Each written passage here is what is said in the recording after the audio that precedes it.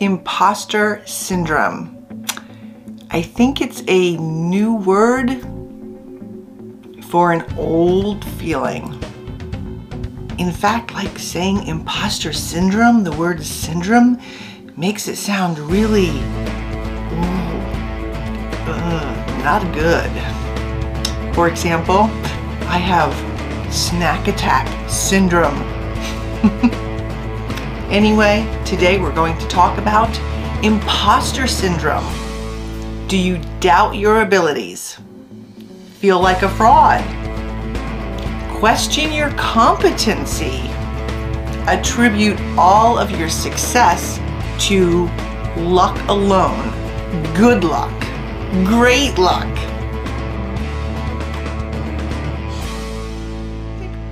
Hi, I'm Autumn Bardot, author, writer, educator, mom, yeah, all that stuff. But on my channel, I'm a writer and author. And this channel is all about inspiration, motivation, author tips, and writing tricks. Every time I go on Facebook or Twitter or Instagram, it rears its ugly head, that imposter syndrome, and how many writers and authors suffer from it, or I don't even like that word, suffer, have imposter syndrome.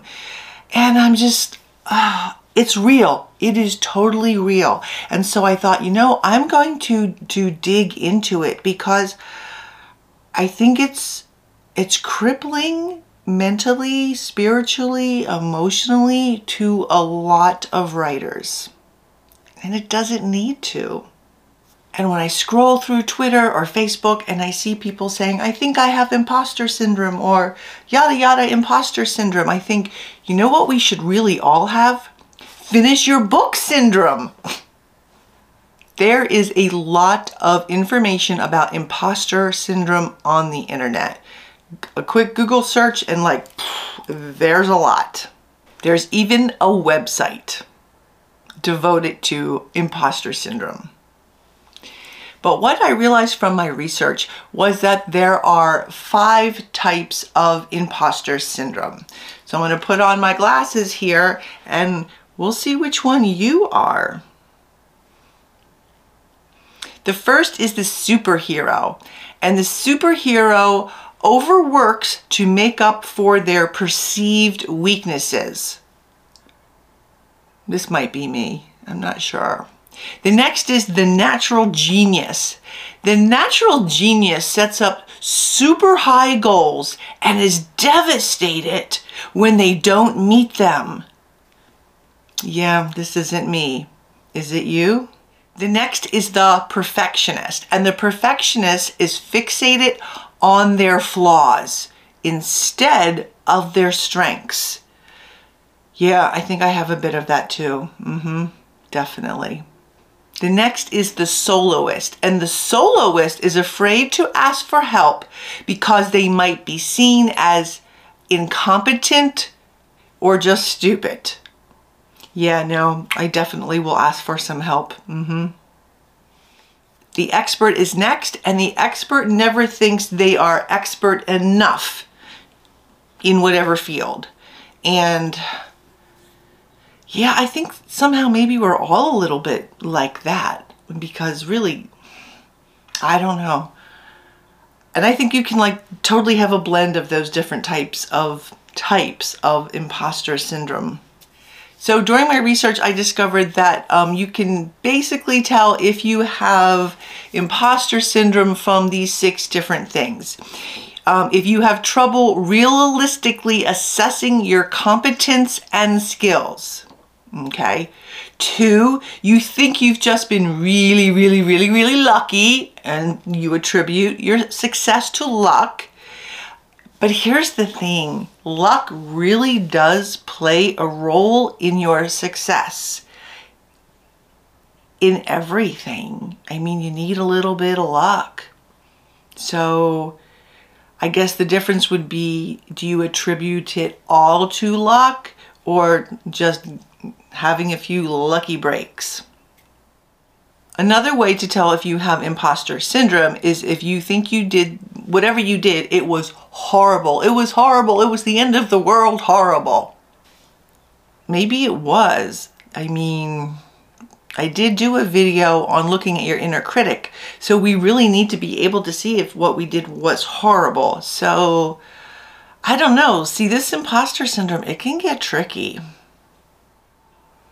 I guess if you think something that you did was horrid, whether it was an ending or a book cover or a blurb or a tagline, you really need to assess why you think it was horrid. Just saying horrid, that it was horrible, you did a horrible job, isn't enough. You need to actually assess it. So then it doesn't really become imposter syndrome perhaps, but more you're critiquing yourself. You're really looking at something analytically to discovering why that thing was horrid, because you know, maybe it was. You can also tell if you have imposter syndrome if you worry that you won't live up to your own expectations. Totally me. This is totally me. Yeah. Another way you can tell if you have imposter syndrome is if you have self-doubt. Really? Self-doubt. Don't we all, shouldn't we all have some self-doubt? Otherwise, we're deluding ourselves. So I guess some is healthy. Too much is problematic. We especially have self-doubt when we're doing a first draft, right? You're writing that first draft, you're like, man, I don't know. But, you know, I think even the experts, the big-time authors take a look at something and go, I wonder if this one's going to work out. Or if we write a new genre for the first time, yeah, we're going to have self-doubt. Or if we're reading out loud or have an interview or doing a speaking engagement, yes, we have self-doubt. I think that's just part of what it is. Does it make you an imposter? I think it just makes you more self-aware and make sure you put all your ducks in a row, or you have all your ducks in a row, or just that you are generally prepared. Otherwise, once again, I think like you're deluding yourself. I don't know, just maybe me. Another way to tell if you have imposter syndrome is if you setting unrealistic goals and then being upset when you don't meet them. Now, I know a lot of people who have this. I see it on Facebook with their unrealistic goals for writing, and I don't have this. I think I did in the very, very beginning, maybe 10 years ago for a short time. And then a reality 2x4 smacked me over the head, and I realized, oh yeah, now that would take an awful amount of luck for that to happen. And though I did have my lucky breaks for sure, I think a lot of people do in the beginning have some very unrealistic goals. Does that mean you have imposter syndrome? No, I think it means maybe that you just don't have enough information about the reality of the writing life. I read lots of posts and comments about people who think they're going to make millions of dollars writing, indie publishing, or trad publishing. And you know, they might. I hope they do. I think the odds are not in their favor. It can happen. So I don't want to be like a Debbie Downer or you're ruining my dream. But the reality is writers work hard, and you know, even if you're traditionally published, it doesn't mean your book is going anywhere. Doesn't mean it's like I said, a lot of it is just some lucky breaks. Does that mean you're an imposter? No, it means you are a critical thinker. Maybe they should just call this critical thinking syndrome and not imposter syndrome. I like that better because it kind of puts the ball in my court. I like that. Which one have you seen yourself in? I saw myself in a few, but then I think I talked my way out of them. Which of the 5 imposter types are you? Let me know. Drop a comment. It really helps me get out there into the YouTube verse when you leave a comment. I would love if you would do that on the YouTube channel. So We looked at how you feel like the imposter, and we looked at the different kinds of imposters you can be. But I think the most important part of this video is going to be, how can you not feel like an imposter if you feel like an imposter? So I've got you covered. Let's see what the experts say in that. Oh, before I go, I had someone ask me a couple videos ago to cite my sources, and I'm thinking, yeah, no, this isn't a paper, so I'm not going to cite my sources, but they were all legit sites and publications like Forbes magazine. So, you know, it wasn't, you know, Billy Joe's blog about imposter syndrome, and I didn't cite them because frankly I'm doing these things on lunch, and I'm just feeling really fortunate and happy that I can get videos out to you once a week. So I'm not making up. I looked at a bunch of different sites. Okay, so how do you not feel like an imposter? The first that I saw across the board was to share your feelings. Many of the websites said to share your feelings. Now, when I read this, my first thought was, yeah, share your feelings with someone who isn't going to use it against you. So I guess I would be mindful, and I would share it with my only very closest friends or my husband, who is going to be on team me, and not share it with the whole world. Here's the thing, you're building a platform. I'd be careful who you would tell you are feeling like an imposter. Feel it, but, you know, be careful who you would share it. That would be my advice. So share, but be mindful. The second piece of advice for not to feel like an imposter is to realize that we all feel stupid at some time and move on. Move on. There are so many things I did in the beginning that were stupid. That just, I didn't know any better. Did it make me an imposter? No, but I learned. And being a writer, being an author, it is a, you know, the rising action hill. Yeah, I think the learning curve for authors and writers is a lot steeper than the rising action hill. There's a lot of things that I did that I was like, oh, why did I do that? God, I'm such an idiot. But the thing I did was maybe stupid. It doesn't make me stupid. Just separate the thing you did that could have been stupid from you. And I think you can, you know, take care of that. The next thing to do to not feel like an imposter, according to the, I don't know, 5 or 6, 7, 10, it was a lot of different articles that I looked at, said to strive for excellence, but realize that mistakes happen. Mistakes happen, failure happens. And I will link my video to, I did a whole video on my failures and everything I failed at, but kept going. So, you know, you're going to fail, big deal. Learn from the failure and move on. But strive for perfection. And sometimes I see new authors saying, oh, it's good enough. Good enough is never good enough. You want to strive for excellence. You probably won't hit it, but hey, you'll be darn close. And just like mistakes, failure, mistakes, those things that you did, they may be failures. They don't make you a failure. Make sure to separate the act that you do from you.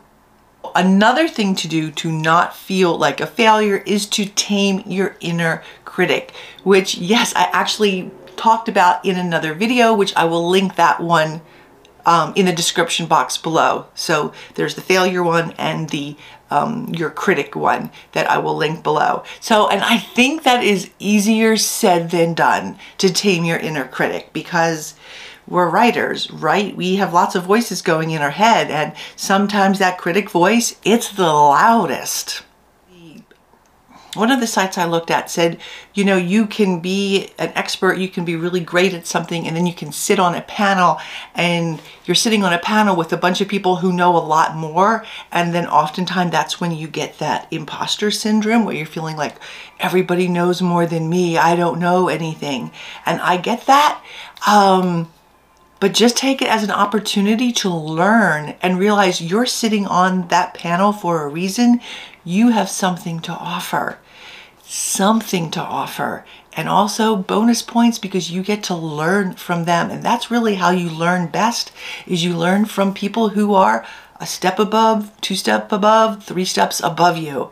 You're never really going to learn much from the person who is not as far along with you on their writing journey. Although, you know, everybody's good at something, right? So maybe we just need to all learn from everybody. Another thing that all of the sites that I looked to said that getting rid or taming imposter syndrome takes time. Of course, because all of this stuff is running through your head, right? So when they said it takes time, I'm thinking about all that, right? And then I thought, you know, I'm more of a snap out of it person. I don't know if you remember the movie Moonlight. It's kind of an older, is it Moonlight? Moonlighting. I don't know, it had Cher on it, and I can't remember what it was called now. Something the moon.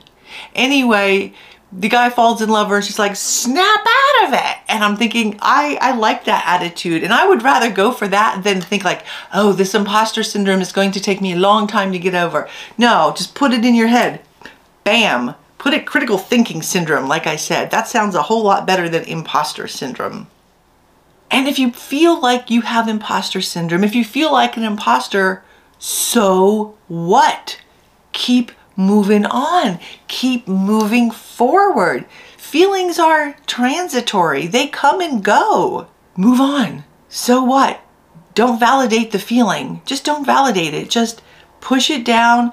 Actually, you know what to do with that feeling? Take that feeling for a short time, like a few minutes. Write down how your body feels, your soul, your head feels with that imposter syndrome. Link it maybe to some metaphors and use it in your next book when one of your characters feels like an imposter, because bam, you're experiencing that and you know how to write that into a story. So use the feeling. Feelings are not fact and feelings change. So if you have the feeling, brush it off and move along. The next thing I found on all of those sites was, it struck me and I hear it so often, is don't compare yourself to others. And you may have heard the phrase, comparison is the thief of joy. And I compare myself. I am so very guilty of this. It's probably like, ugh. It's bad, and I know better, and I'd like to snap out of it. And so when I compare myself to others, to other YouTubers, to other Instagrammers, to other writers, to other authors, and their success level, I'm just like, why am I doing that? It's just making me feel bad. So yeah, good luck with trying not to compare yourself to others. I just think it's something that humans do. A lot of us, and once again, because I think we're authors and writers, we have different thoughts, different feelings, more profound, crazy feelings sometimes running through our head, because that's how we're able to create all those characters, right? I really think that's part and parcel with us. My husband's an engineer. He never has imposter syndrome. And then when I asked him, I said, do you ever get imposter syndrome? He's like, what? And I explained it to him. He's like, if I don't know something, if I don't, I look it up, or I ask somebody, and I'm like, okay, well, that wasn't helpful. So maybe it's just a writer thing or a creative thing. Could be less. We creatives, we're just, our head is different. Our brain works differently. The next thing that they all said, all the sites said, fake it. In fact, I actually am going to link a great video by Amy Cuddy, a TED Talk. She says, don't fake it till you make it. Fake it until you become it. And I like that. So fake it until you become it. And you will. You will. The last point that I saw generally from all of these sites was to refuse to let your doubt hold you back. Refuse to let your doubt hold you back.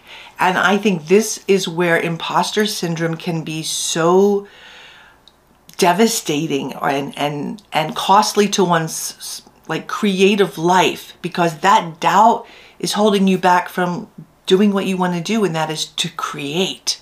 So I know that's hard, but you just push on through. Now you're probably thinking, okay, so those are all the things that I don't even know if I'm going to be able to do. But here's the thing. All of the websites said that imposter syndrome is a good thing, And so I'm going to share the 8 good things that I found across the board with all of those sites. So the first one is that having imposter syndrome keeps your ego in check. Yeah, we know people whose ego is not in check, right? And we're thinking they need a little imposter syndrome. So if you have it, that is good. It's keeping that ego in check, keeping you thinking, critically analyzing, thinking about what you're doing and can you make it better. 2, it is evidence you are learning and gaining experience. And you've heard this one before. The more you know, the more you know you don't know.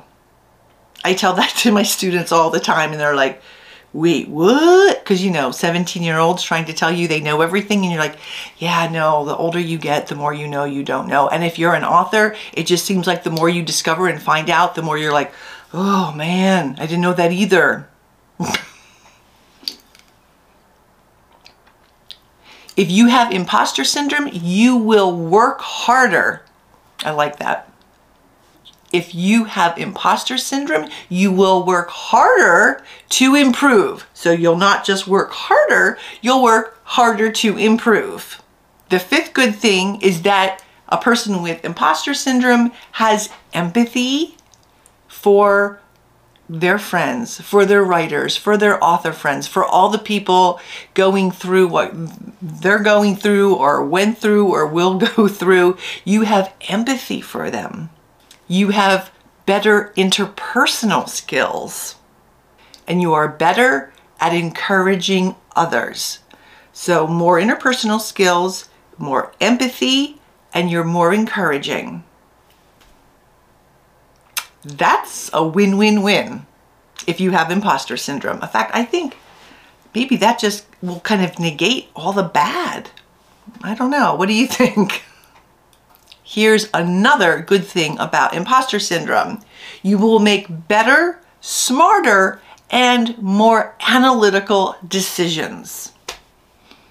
Once again, all those things, they're really good. So maybe it's a good idea to have imposter syndrome.